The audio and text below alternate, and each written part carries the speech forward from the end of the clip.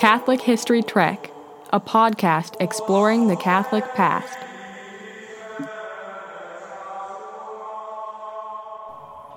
I have to admit, earlier this year, my wife stumped me. She asked me if I'd ever heard of Santo Anello. I thought for a second, and then asked if it was a place or a person. She replied neither.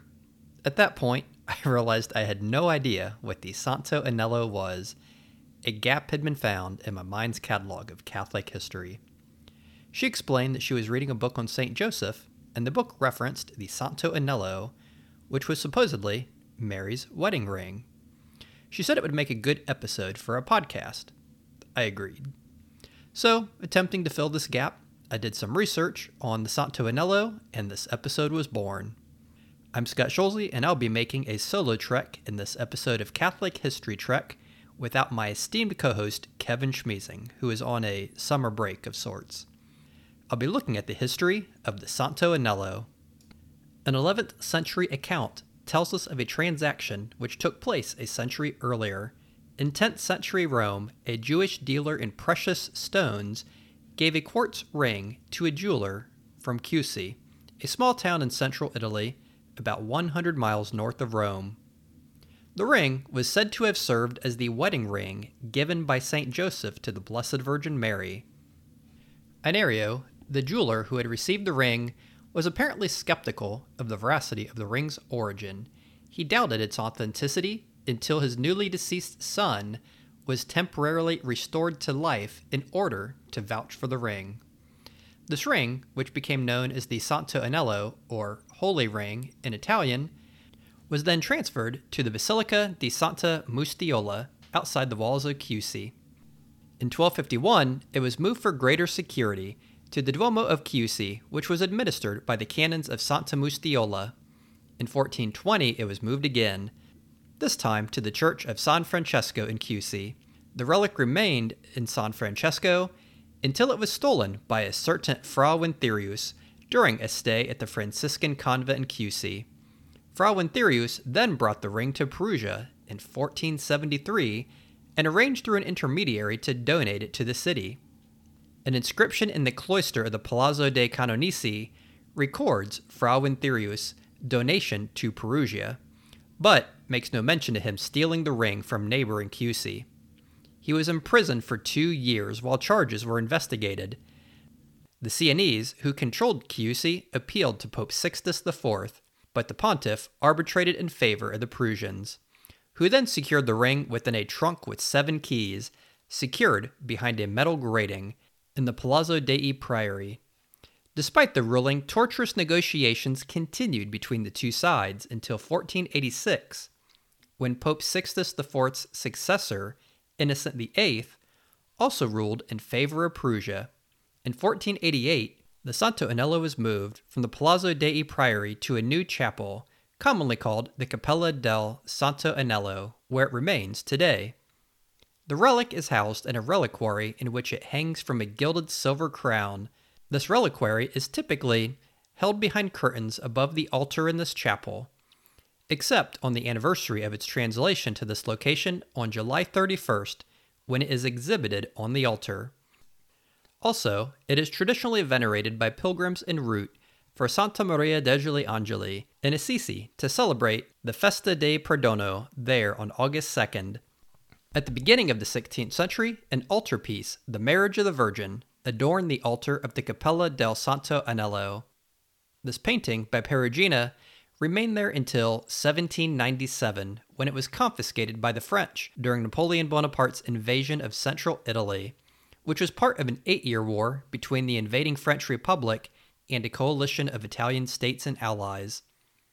The Marriage of the Virgin was never returned to Italy, but is now housed in a French art museum. A new painting, by Carlo Labruzzi, was installed in 1814 but proved to be unpopular.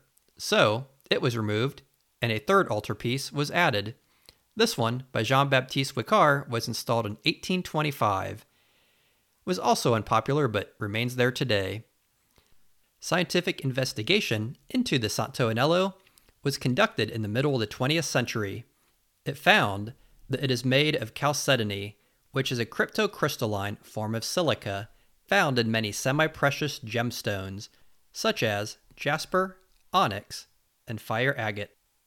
The investigation also identified the ring to the 1st century AD, which is when Mary and Joseph would have been wed around the year 0 AD when Jesus was born.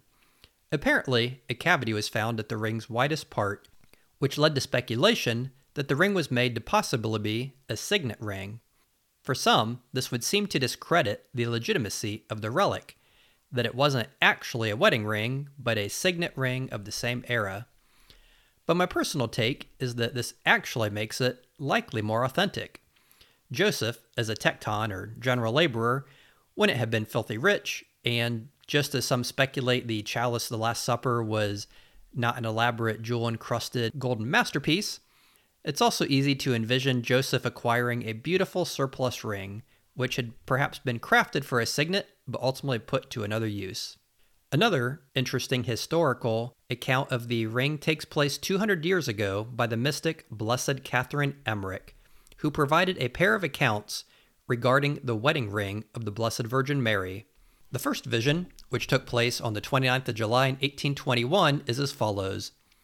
I saw the Blessed Virgin's wedding ring. It is neither of silver nor of gold, nor of any other metal. It is dark in color and iridescent. It is not a thin, narrow ring, but rather thick and at least a finger broad. I saw it smooth, and yet as if covered with little regular triangles, on which were letters. On the inside was a flat surface. The ring is engraved with something. I saw it kept behind many locks in a beautiful church. Devout people, about to be married, took their wedding rings to touch it. A few days later, on the 3rd of August, Catherine Emmerich provided another interesting vision regarding the ring. Today I saw a festival in a church in Italy, where the wedding ring is to be found. It seemed to be hung up in a kind of monstrance which stood above the tabernacle. There was a large altar there, magnificently decorated. One saw deep into it through such silver work. I saw many rings being held against the monstrance. During the festival, I saw Mary and Joseph appearing in their wedding garments on each side of the ring, as if Joseph were placing the ring on the Blessed Virgin's finger. At the same time, I saw the ring shining and as if in movement. I'm unaware if Blessed Catherine Emmerich ever visited the Cappella del Santo Anello, but some of her details do match the description I provided, especially the non-metallic nature of the quartz chalcedony and the thick shape and how it was kept behind many locks. It's said of all the saints of the Catholic Church, only St. Joseph and the Blessed Virgin Mary lack any first-class relics, that is, bodily remains. With St. Mary, it's attributed to the Marian dogma of the Assumption of Mary, as defined in 1950 by Pope Pius XII in Munificentissimus Deus, and dates back to the 4th or 5th century in the ancient texts of De Obitu Sant Domine and De Transitu Virginis. With the Virgin Mary being assumed body and soul into heaven, the lack of bodily relics to venerate is understandable. But what about her spouse, St. Joseph? While the Church has no official teaching on the whereabouts of his remains, there has been speculation that he too was bodily assumed into heaven. Referencing the 27th chapter of the Gospel of Matthew, it says, "And the graves were opened, and many bodies of the saints that had slept arose." So we see scriptural reference to holy men and women who died before Christ, and then who were raised from the dead. So it is possible that Joseph could have been among these, which perhaps explains why great saints like St. Bernardine of Siena, St. Francis de Sales, and St. Leonard of Port Maurice all preach the bodily assumption of St. Joseph into heaven. Since neither St. Joseph nor St. Mary left any first-class relics behind, an item such as the Santo Anello carries such reverence. It is one of the few earthly remnants of these great saints, not to mention other supposed relics such as the Sancta Camicia, or Veil of St. Mary, which is a 1st century veil kept in the Cathedral in Chartres, France, and the Cincture of St. Joseph, also kept in a church in France, and the Cloak of St. Joseph, which is housed in a Roman church. While I can't confirm the validity of each of these relics, I can confirm the language of the Mass and the language of the church when these relics were first reverenced is the Latin language, and that is the language which Kevin and I end our Catholic History Trek podcast. Given that the episode covered the Blessed Virgin Mary, I feel it's apropos to end this episode with the Ave Maria, or Hail Mary, prayed in the Church's historic traditional language. Ave Maria, gratia plena, Dominus tecum, benedicta tu in mulieribus, benedictus fructus ventris tui, Iesus. Sancta Maria, Mater Dei, ora pro nobis peccatoribus, nunc in et hora mortis nostrae. Amen.